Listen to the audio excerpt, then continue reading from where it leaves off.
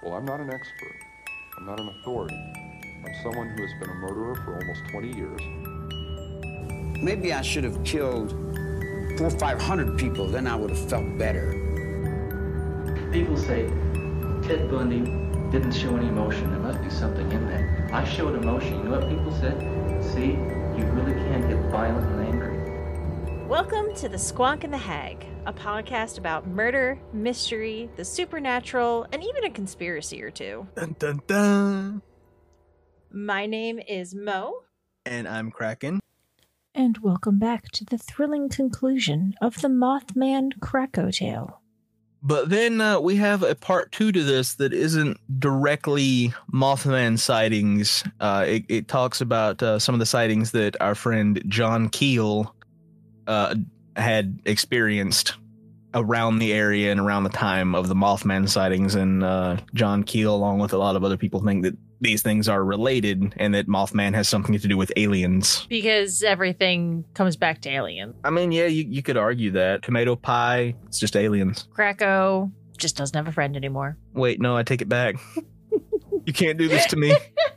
So, moving on to other sightings that aren't exactly Mothman, but may possibly be related. We mentioned John Keel writing the Mothman prophecies.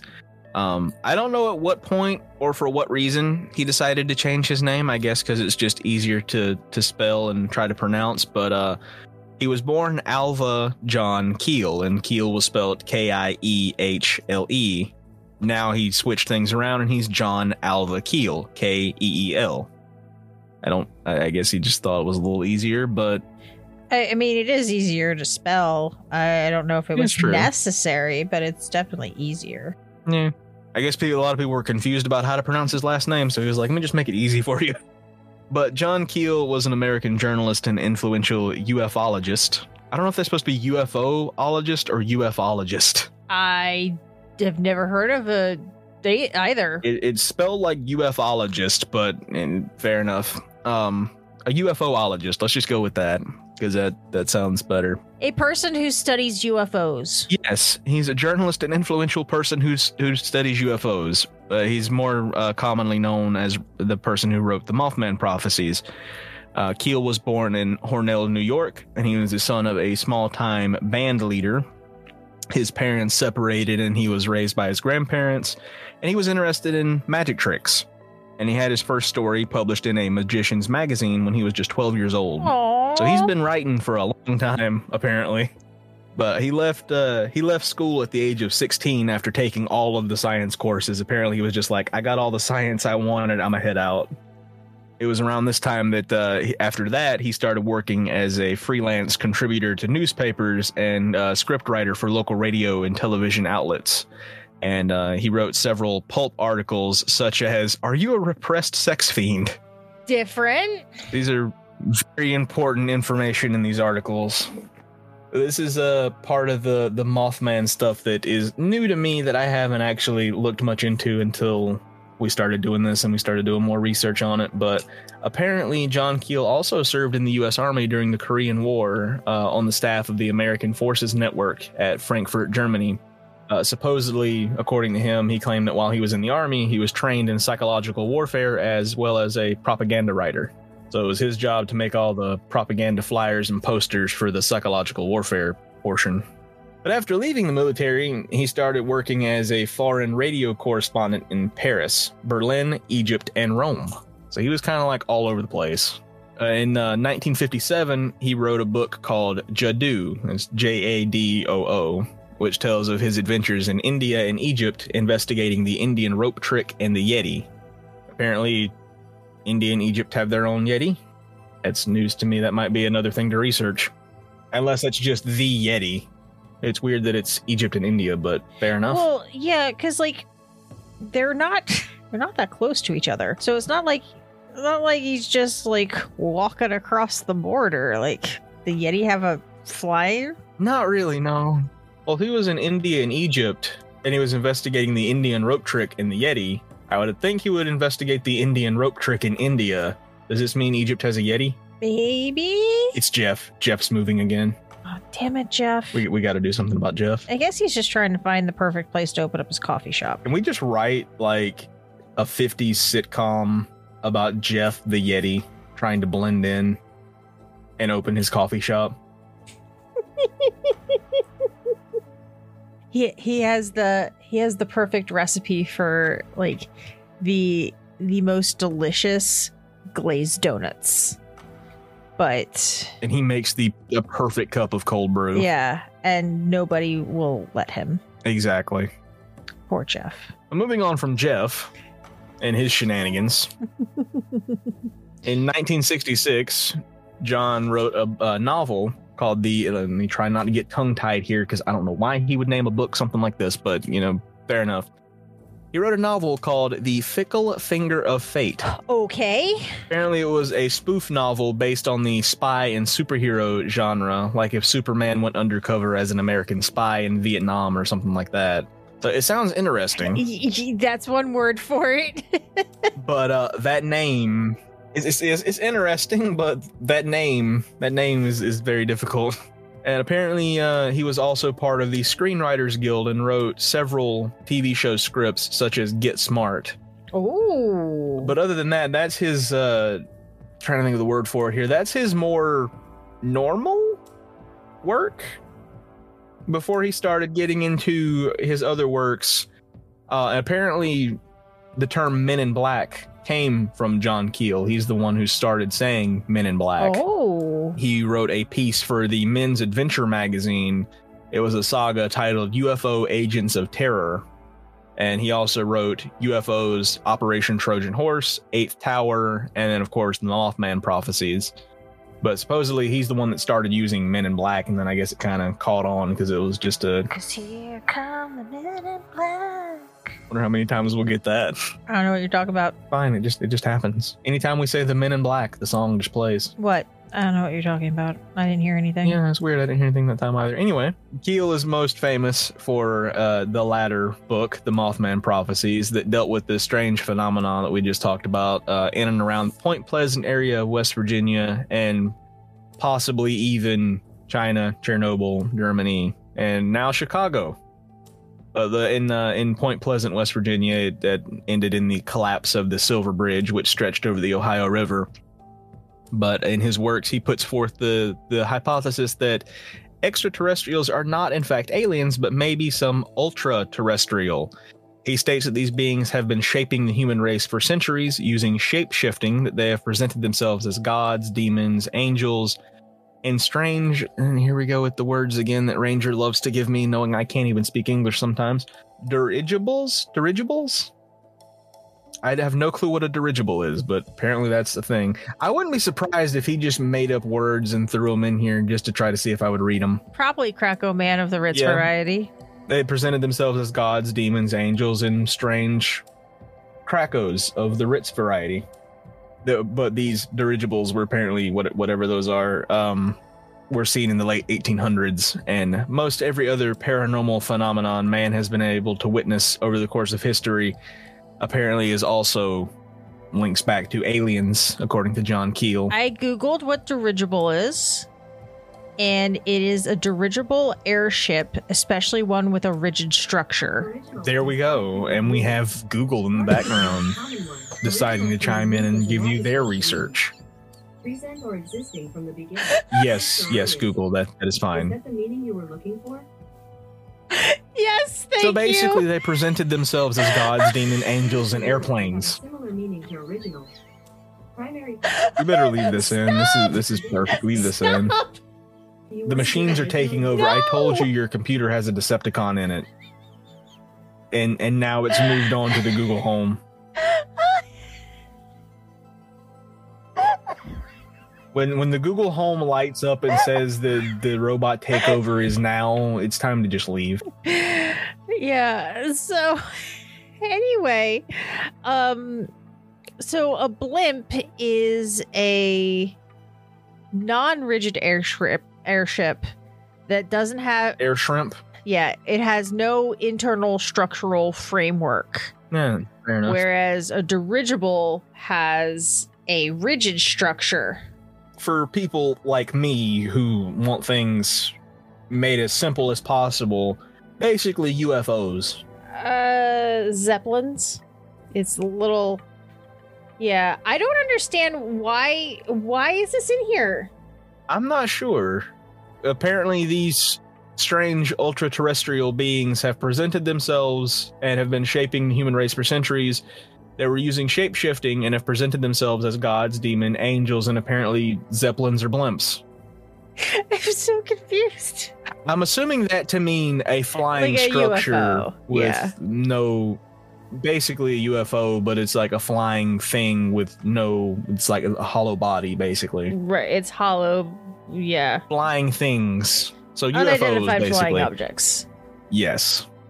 And supposedly... Ranger, I love you. Why couldn't you just put UFO? It is basically just UFO, but I appreciate the new word that we have learned. The word of the day, dirigible. I'm going to the airport to watch the dirigibles. Alfred, fetch me my dirigible. I'm going to start using that word more. Fetch me my dirigible mechanics magazine.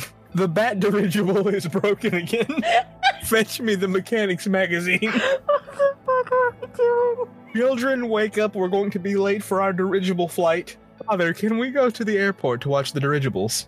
Mother, I have been a good little boy, and perchance we could go to the airport to watch the dirigibles.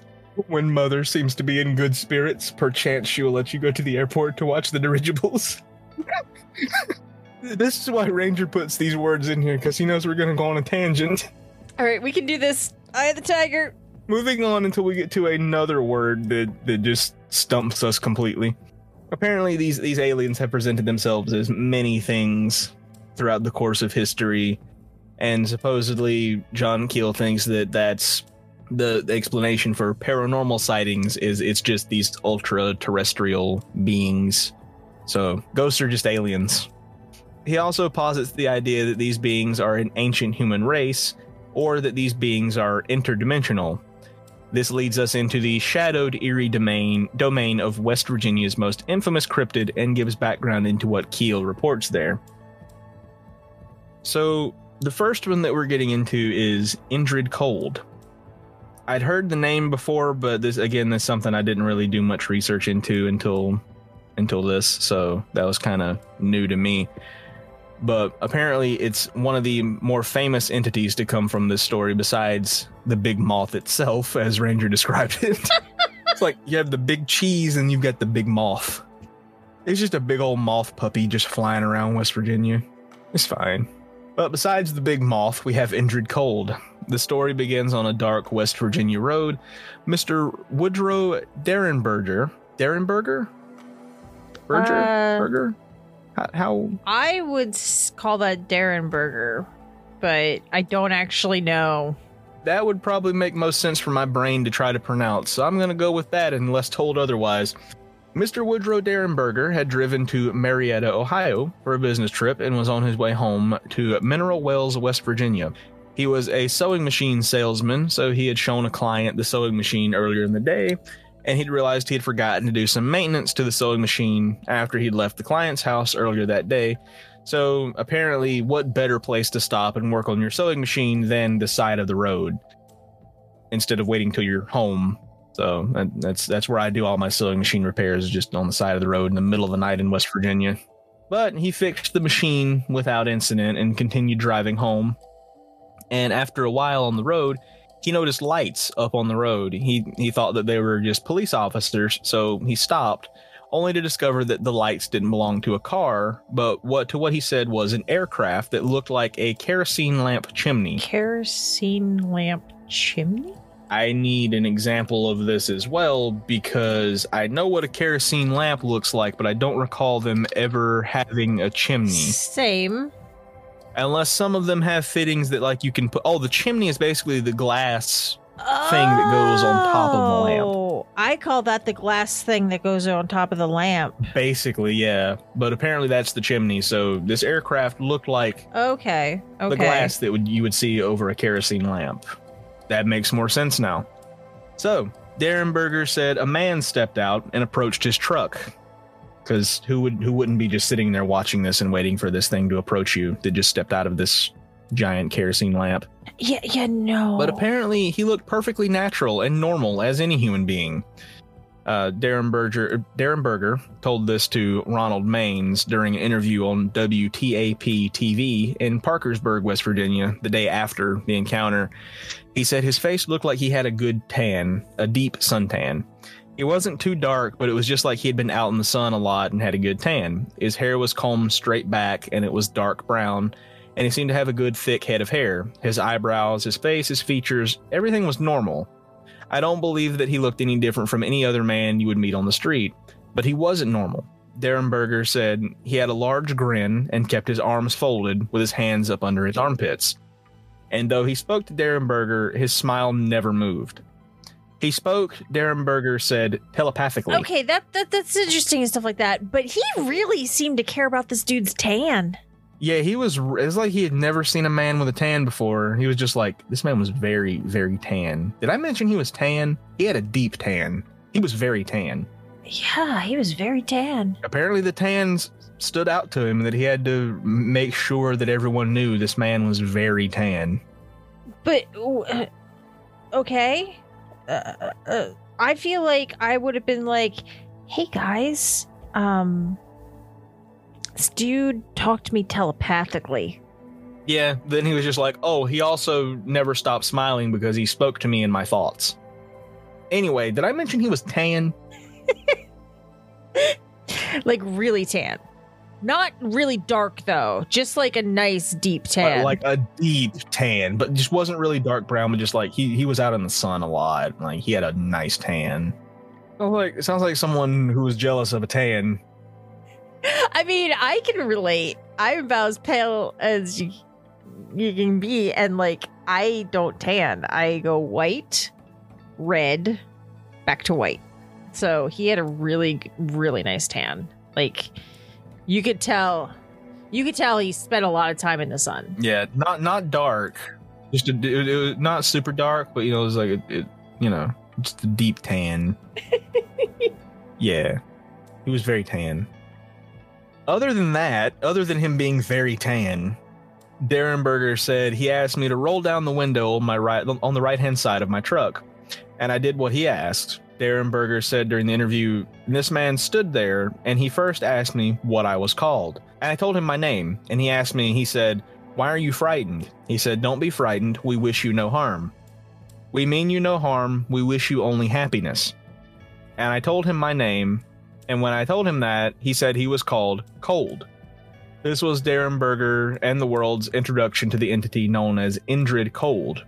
I don't exactly know where the Indrid part came in at, unless we're getting to that later on. Possibly, we'll see. However, this wasn't the first time that this entity was reported being seen. Apparently other people had witnessed this very, very tan gentleman. But not dark. Not dark, just really tan. He spent a lot of time in the sun.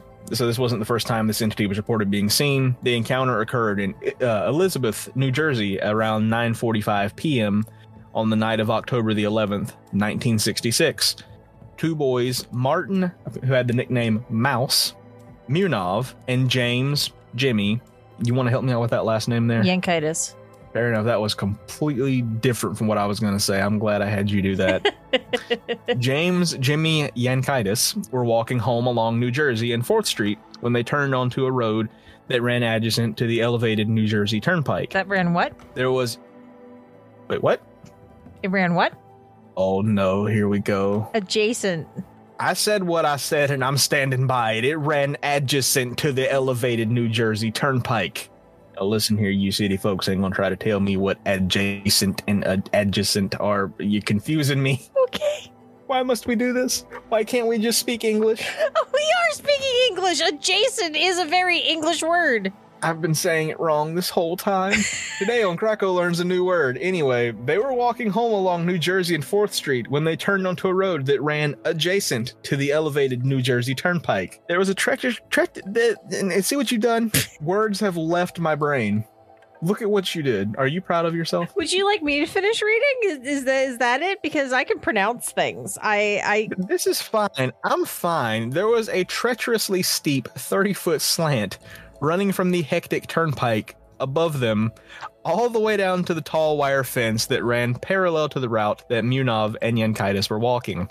See, I know words. Do you? It's one of those things. It's one of those things where it's like, you got a very steep hill. You can't walk down it. You just got to run down it and hope you can stop yourself at the end. I mean, you could roll. Usually that's what I do, and I end up pronouncing things the wrong way.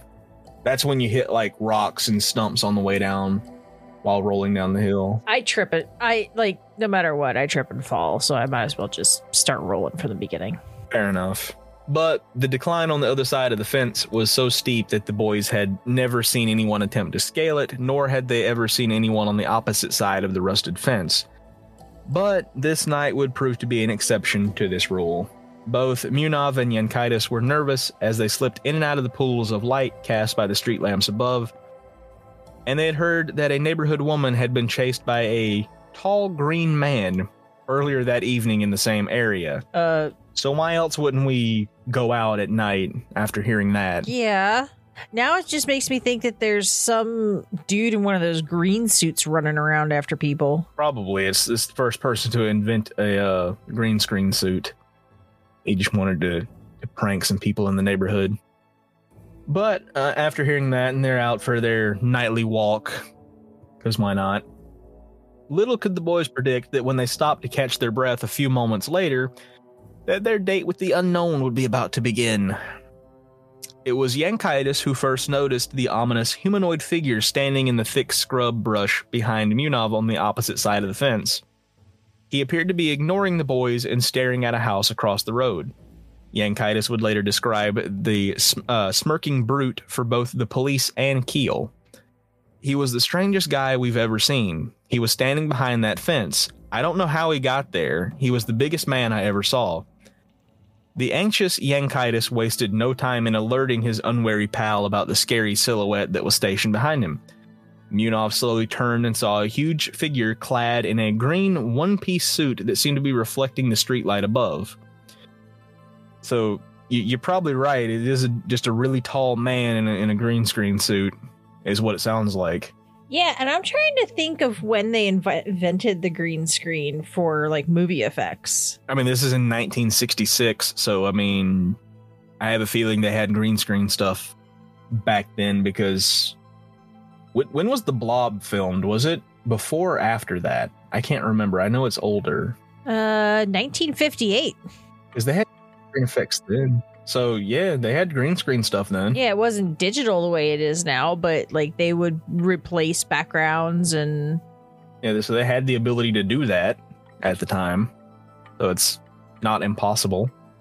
But what's weird is I don't think green screen material reflects streetlight or lights in general. That I don't know. He just had a reflective green screen suit on. He wanted to at least be safe so that way, like, he wouldn't get hit by traffic. He's just wearing a reflective vest on top of his green screen suit. But Munov's account is in his report to the police, and it goes as follows. Jimmy nudged me and said, "Who's that guy standing behind you?" I looked around, and there he was, behind that fence, just standing there. He pivoted around and looked right at us, and he grinned a big old grin.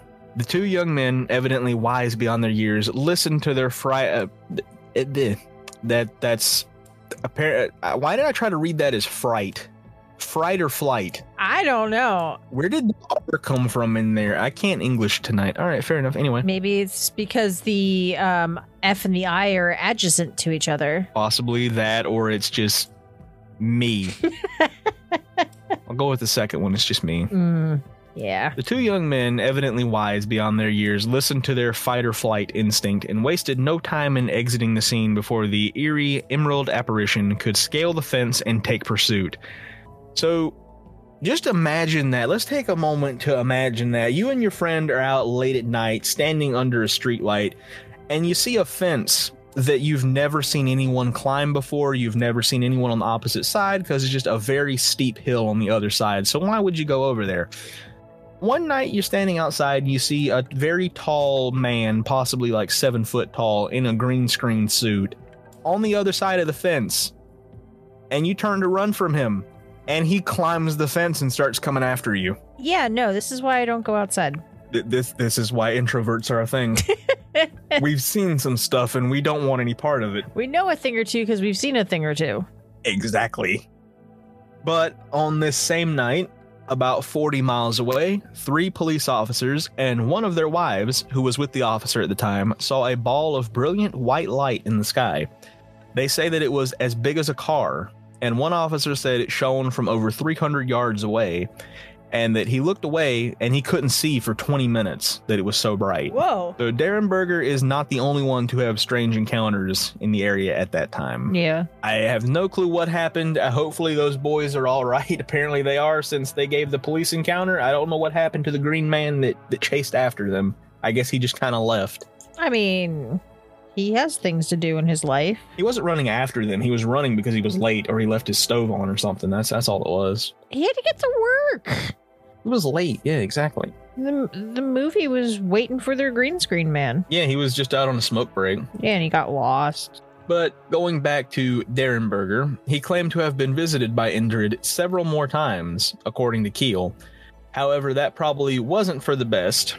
Derenberger lost his job, his wife, and his peace for coming out with this story. Apparently everyone just kind of thought he was crazy and was just like, we don't want anything to do with this. We're gonna head out. Wait, so oh, okay, I get it now. I'm like, he lost his job and his wife. I understood that. And then you said his peace. And I'm He like, got no peace. I don't understand.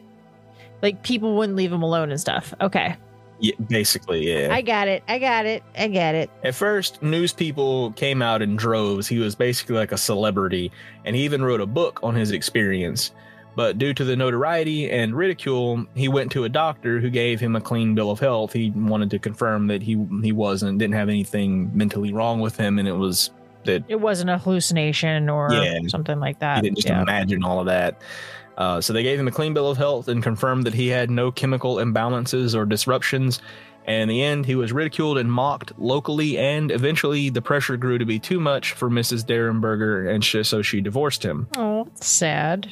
I mean, it's kind of understandable. Your husband comes home and says that he saw and spoke with a man from space. Yeah, but like... And starts writing books about it and telling people about it, but... Yeah, I guess. Because, like... It would be stressful. Chris and I both have mental health issues, and we stick by each other. But I guess it's different from having actual mental health issues, like anxiety and depression, and saying an alien visited you.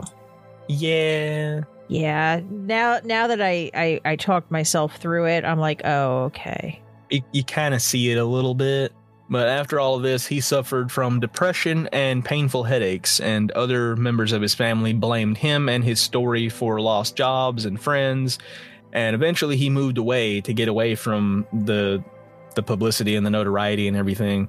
Eventually he would move back to the Mineral Springs area, and he died in 1990. 20 years since that fateful night when he was stopped on the road. But through all of this, he never recanted the story, and he never discussed it again. It's so crazy, like, when you think how one thing can completely redefine your entire life. Yeah, especially, I can kind of see how people that witness UFOs and, like, have a prolonged sighting for that stuff kind of tend to get lost in it. Yeah. Because I probably would too if I saw something like that and had an experience like that. I would have been like, I don't need sleep, I need answers. Still sad, though. I mean, I met you, and I'm still able to sleep sometimes. Fair enough. It's understandable. How? That is the Indrid Cold story.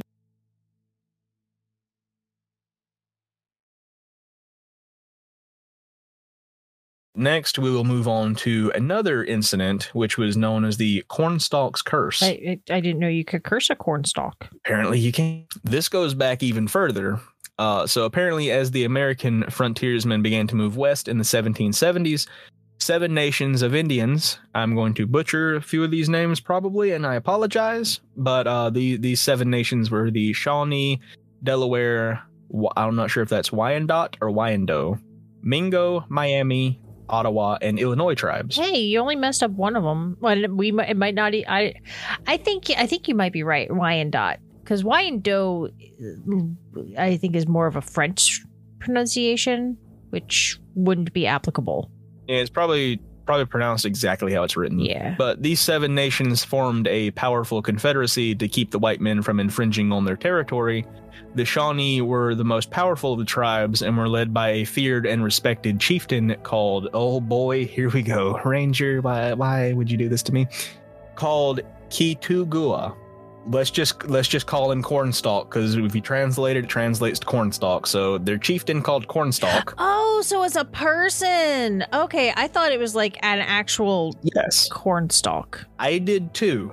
But Okay, it's not just me then. no, it's not just you. I literally thought it was a cursed cornfield. But no, it's the Shawnee tribe's chieftain, Cornstalk. Their chieftain. In 1774, when the white settlers were moving down to the Kanawha and Ohio River valleys, the Indian Confederacy prepared to protect their lands by any means necessary. These nations began to mass in a rough line across the point from the Ohio River to the Kanawha River. Were you about to say something? No, I'm just sitting here listening. Fair enough. I was letting you tell your story. Fair enough. I thought I heard a noise. That's the Mothman. He's behind Probably. And it's fine. He's just here for the lamp. you. Either that or Bubba's snoring and my microphone picked it up. It could be that. It could be that too. Who knows? But these nations are preparing for battle here. Their numbers were about 1,200 warriors, and they began to make preparations to attack the settlers near an area called Point Pleasant on the Virginia side of the Ohio River. As word reached the colonial military leaders of the impending attack, troops were sent in and faced off against the Indians. While a number of fighters were fairly even on both sides, the Native Americans were no match for the muskets of the white soldiers. The battle ended with about 140 colonials killed, with more than twice that number of Indians. Oh, that's so sad. Yeah, but okay, so this is taking place near Point Pleasant yes. in the 1700s. And then we had stuff happen in the 20s outside of America. Those have been happening in the Point Pleasant area for a while, it seems. But then they I guess Mothman decided to go to Chernobyl and China and stuff like that. And then... Yeah, unless there's multiple Mothmen. Oh, that's a good point. That's another theory, is that there's more than one. It's like his cousins. It's the Moth family. Yeah. Mothman Jr. And then you know the Mothman is like, all right, I'm okay. But then his cousin, over in Germany, he's like, I don't know about that guy. That guy's a little different. He's the one we don't invite to the family picnics. Yeah, he doesn't spread his wings the same way as everybody else, if you know what I mean. Yeah. So I don't. And Chernobyl Mothman, he got caught in the radiation and everything, and he just hasn't been the same. Yeah, he talks to the walls now.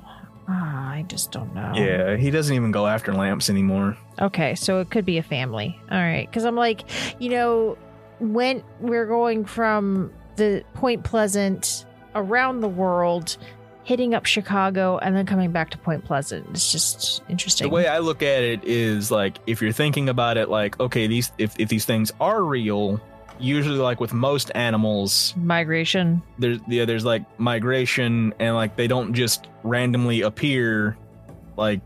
There's usually more than one. Yeah, that makes sense. Same with Bigfoot and stuff like that. There's probably more than one. There's only one Bubba. This is true.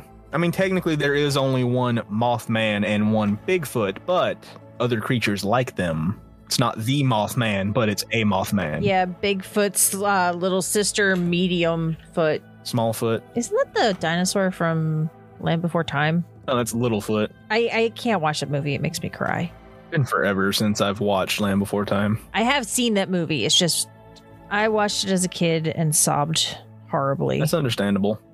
But getting back into the 1770s, these tribes, after this battle, the tribes retreated westward into the wilds of what is now Ohio. In order to keep them from returning, a fort was constructed at the junction of the Kanawha and Ohio rivers. And as time passed, the Shawnee leader Cornstalk made peace with the white men, and he would carry his word to his new friends in 1777, when the British began coaxing the Indians into attacking the rebellious colonies. Soon, the tribes began massing along the Ohio River, intent on attacking the fort.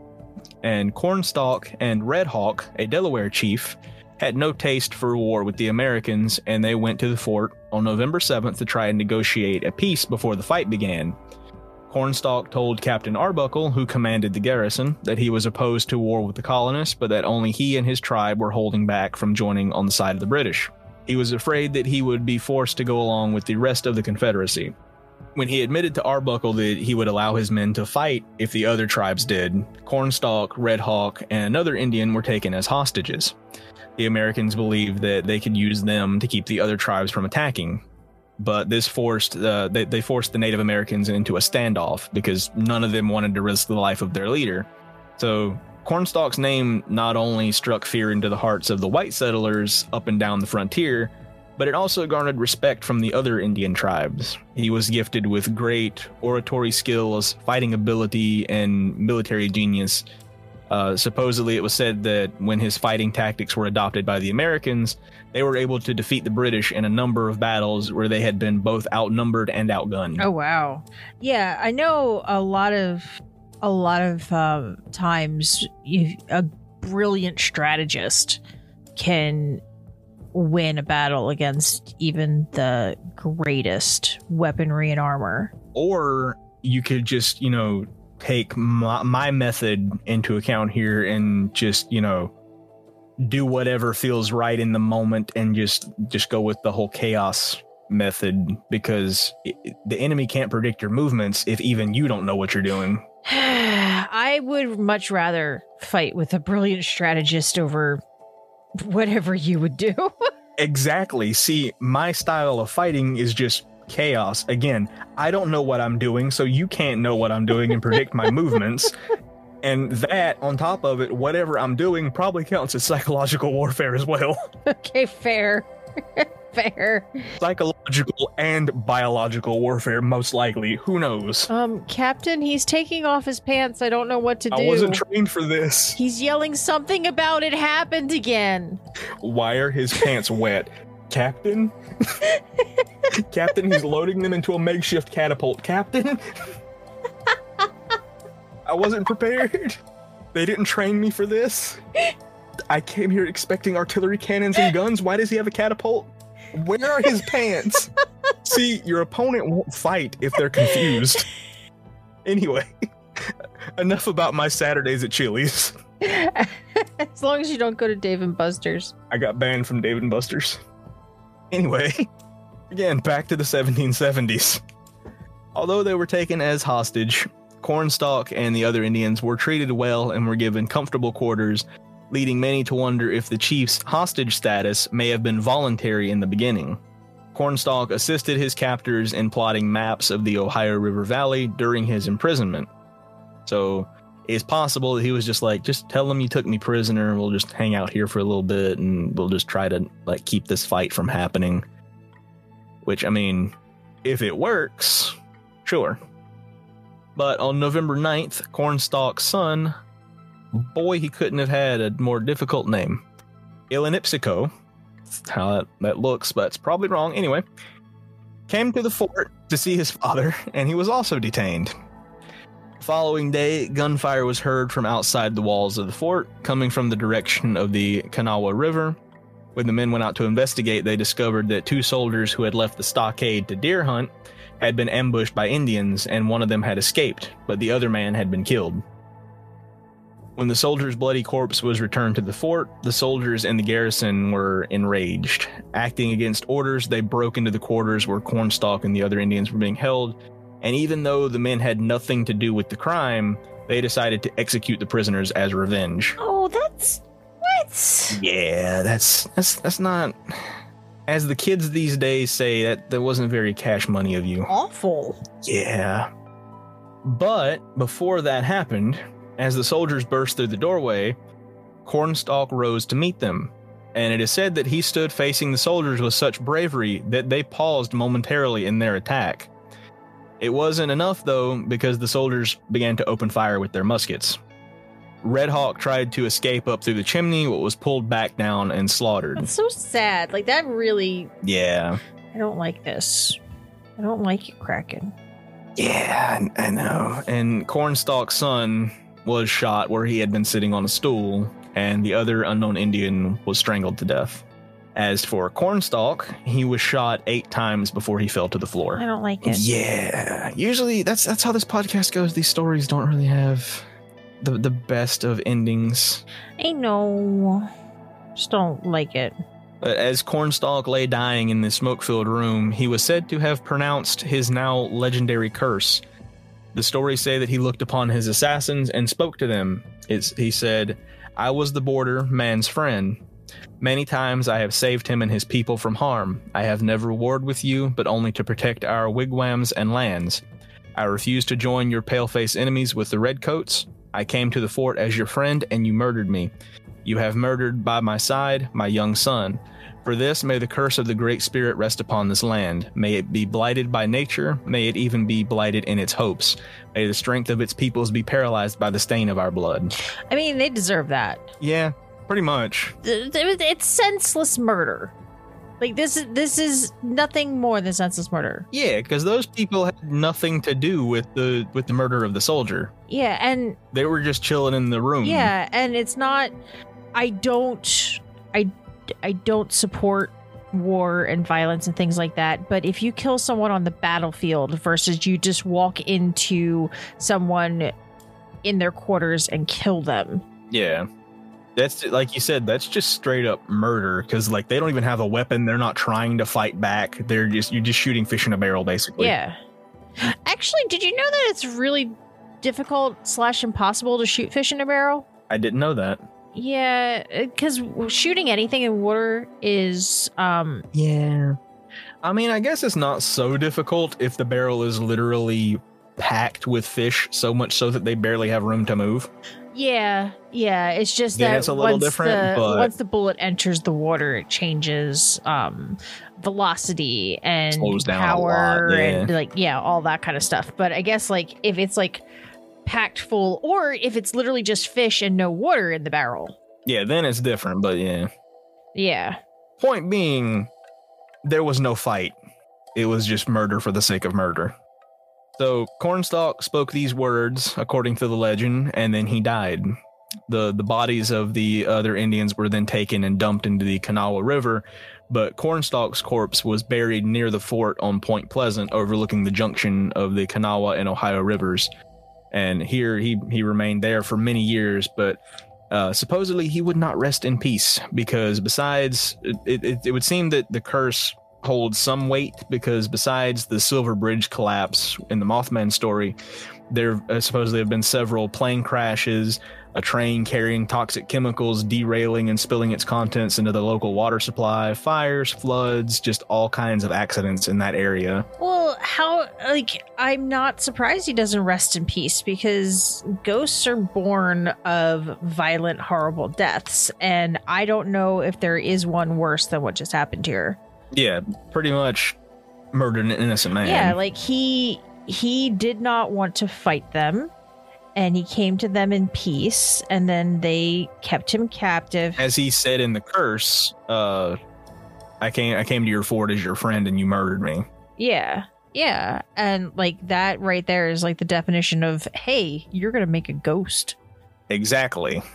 But that whole thing tying into the Mothman encounters and all of this stuff, besides the whatever happened in the 1770s, all of that took place within months of the Mothman being seen. The Indrid Cold, the other smiling entity, the ball of light, all of that took place pretty close to the first Mothman sighting.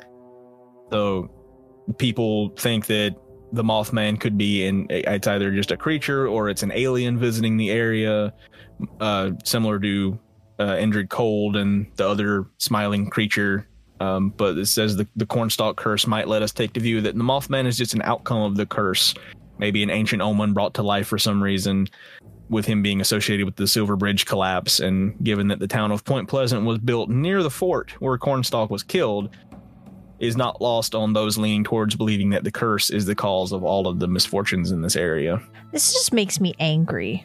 Like, I know it happens hundreds of years ago, but this just makes me so angry. Yeah. It's like I don't want to equate it to a show or a movie or something like that because this was real, but it's like you know an actor did a good job with their character when they physically make you angry.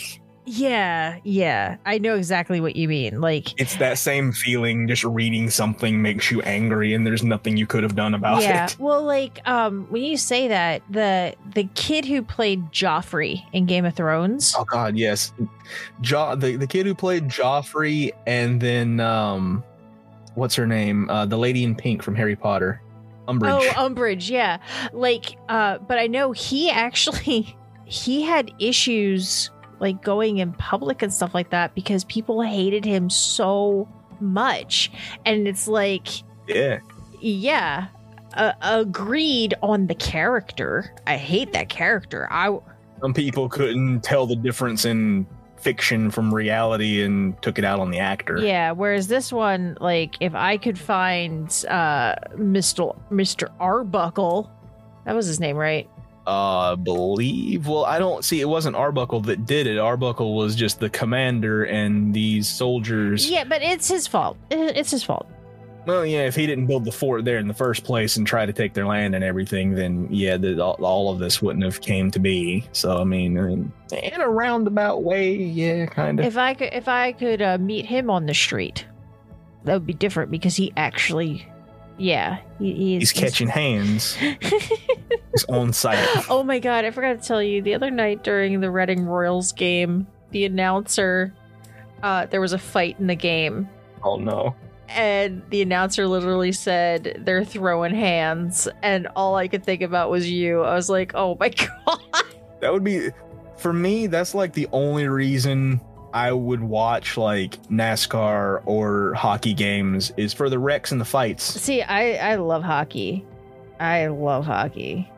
Me wanting to go sit down on the front. Oh, is this your favorite team? No, I want to see the fights. Oh, well, we always get glass seats at the Royals because they're super cheap because it's minor league hockey. Yeah. But even when they're not fighting, like, it's such a physical game because they're literally skating as fast as they can to hit another person and smush them against a wall. Mm-hmm. So, like, yeah, it's all fun and games sitting on the with the glass seats until like the fight happens and it causes like the glass to shatter right in front of you. It's very hard to shatter that glass. It's very hard. Very hard, but not impossible. I've seen it happen. But it's very, very, very, very rare. It's probably more likely to get in a plane crash, and we have talked about how likely that is. I mean, there was a video of a dude in the stands who was sitting in the seats there right in front of the glass, and he was angry, I guess, because his team was losing. He punched the glass, and it shattered the whole panel. There had to have been a weakness in it already. Probably, but still, I'm just saying. I know. I see. I get what you're saying, but it's hard to break that glass. Yeah. It's hard. For the hockey, stay for the violent accidents and fights. Because, you know, nothing can go wrong with a bunch of fully grown men with blades on their feet going at like Mach 5 across the rink. Well, that's one of the things that's really scary is like if you go there have been people who have gotten cut very severely. Oh yeah, no, I saw a video. Yeah, it gets pretty bad. But depending on when you come up and visit, if it's during hockey season, we'll have to take you to a game. Well, I might have to plan it during hockey season, but I swear if Gritty comes in, I'm running across the ice. How do you think you're going to be getting to the ice? Don't worry about it. Gritty comes in, I'm gone. Well, yeah, you can leave. You look over, see Gritty, look back, I'm gone, out of my seat, I'm on the ice. How did I get there? I don't know. I think you should come visit us Saturday, January 28th. I don't like that you have a specific date picked out for that. Mind telling me what happens on that date? Flyers affiliation night at the Reading Royals with an appearance from Gritty. I knew it. We're actually going to that game. We already have tickets. Fair enough. We're going to Star Wars night. Oh. Star Wars night is January 7th, so get your butt up here quick if you want to go to that one. What is Star Wars night exactly? Character appearances, a costume contest, a Chewbacca impression contest, specialty jersey, and $2 off craft beers. Would I get beaten up if I showed up to Star Wars night dressed in Star Trek attire? I would laugh. I would do it. I would join you. It's actually better than what my dad wants to do. My dad thinks it would be hilarious to go to a game dressed like the refs and cheer for the refs. I would do it. Tell your dad I'm in. Like, I'm just going to show up in Star Trek attire, and then I'm going to do the Spock hand thing at people, and I'm just going to go, live long and may the force be with you. I'm just going to get quotes like mixed up as best as I can. I'll even start quoting Lord of the Rings. Beam me up, Anakin. The beacons are lit. The Jedi calls for aid. All right. Well, thank you for the story. And we do hope that everybody can kind of make their own opinions on the whether or not legend the of the Mothman is Mothman. real, or if it's a curse, or what it is. If it's just Krakow in disguise. Could be. But also thank you to Ranger for researching the Indrid Cold portion of the story. Yeah, this was a tag team effort between the two of you. Yeah, Ranger did half. I did the other half. Ranger did the good half. Fair enough. Yeah. All right. Well, thank you, Krakow. And then we will see you guys next week for another fun tale. As always, make sure to check out our website for all of the show notes, sources, and more information at thesquonkandthehag.com. And we would also love and appreciate your support by either leaving a review on iTunes or through small monthly donations using the viewer support link in the description. And if you don't subscribe, make sure to follow us on your favorite podcast network to get notified of new episodes every Thursday. All right, Krakow, you ready? Okay, bye.